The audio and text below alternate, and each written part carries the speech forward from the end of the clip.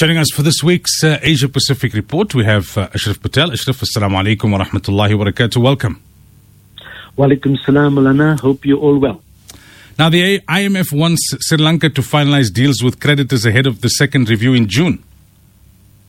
Yes, this is an important story. Listeners may recall about 18 months ago, there was a change of government in the island of Sri Lanka, an important nation state in Southeast Asia.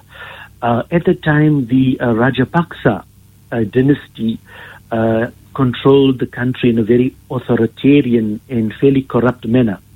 As a result of social unrest over many months, the new government or kind of interim government came in. But the big question for Sri Lanka is the economic situation, which is quite dire. There's deepening levels of poverty, and the IMF bailout has been touted as one way to stabilize the currency as well as the national budget. But the problem with that is the chicken and egg situation with IMF bailouts. While providing $2.9 billion for the first quarter of 2024, there are a range of targets or measures that the Sri Lankan government has to meet, and that means the privatization of many state-owned enterprises as well as the curbing of public service expenditure. So this would be the key challenge for a government that is facing a meltdown or very low economic growth, as well as high levels of social divisions. So although it has the potential, it faces these economic woes.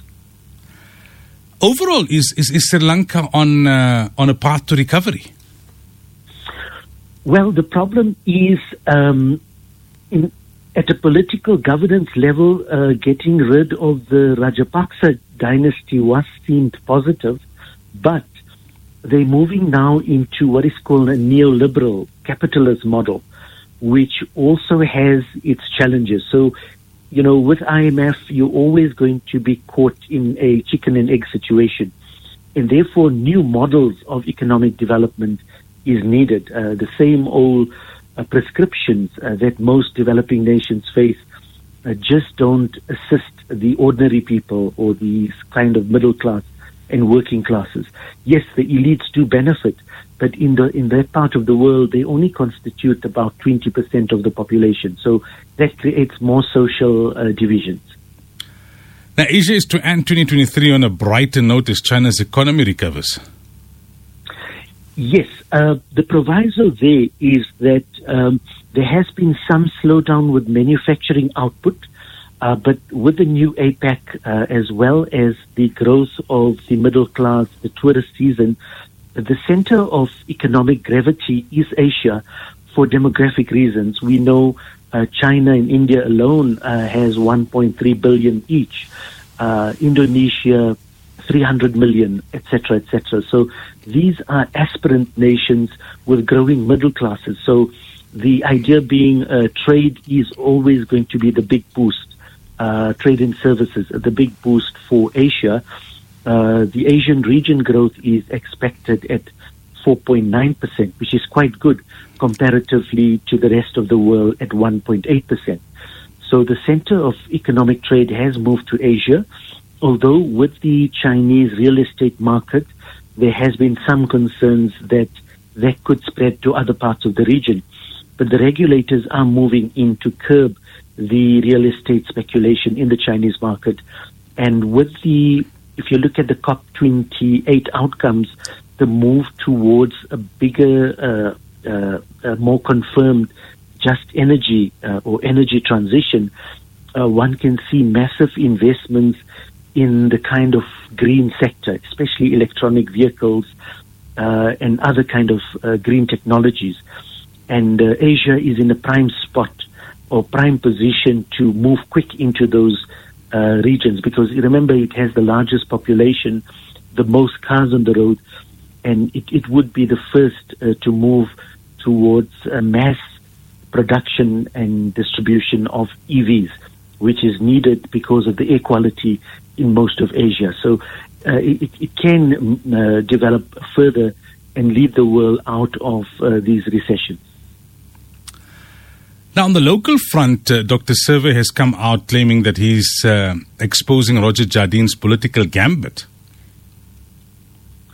Yeah, look, locally, the politics are getting very interesting. You must remember we're getting into a election year, and the guns are out all round. The stakes are very high in this election for several reasons. In my opinion, the IEC and the court judgment will give smaller parties more stake or possibility to contest the election. And that is creating all sorts of, I would call it, electoral entrepreneurship.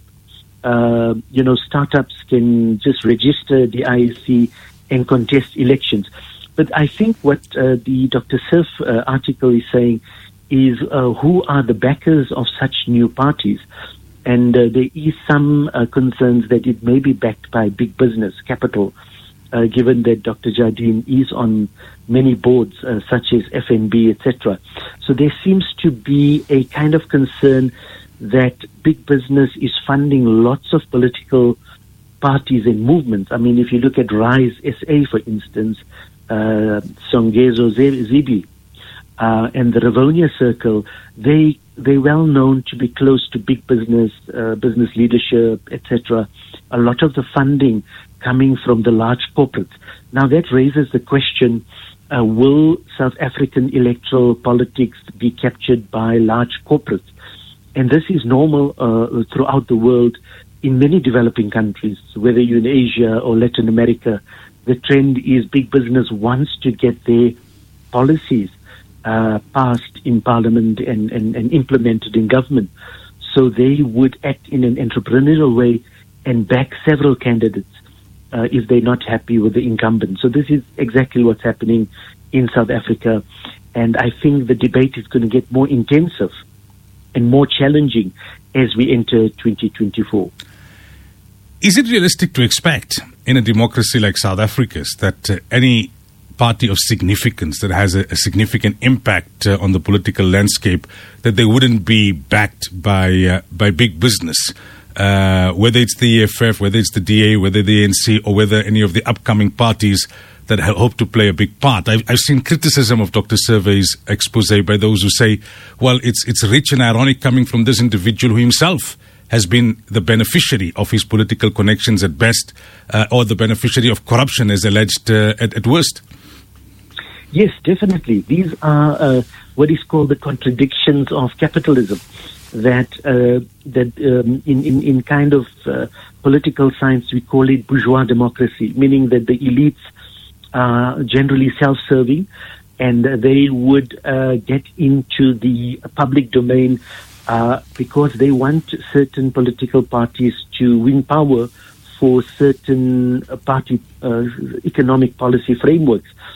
I think everyone is behind a big business, or different segments or fragments of big business would back different kind of candidates. So it's very much what happens in countries like Mexico or India or Malaysia, etc. The stakes are very high because depending on what trajectory is taking place. And yes, lots of these contradictions will come through as we move forward. But I think it's also important to state that the IEC does publish what is called political party funding, and that gives some level of transparency, at least, on who is backing which candidate.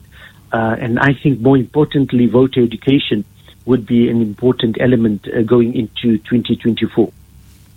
All right, Ashraf, as always, shukran for your time. Really appreciate it. Shukran, Mala. Assalamu alaikum wa rahmatullahi wa barakatuh. Wa alaikum salam.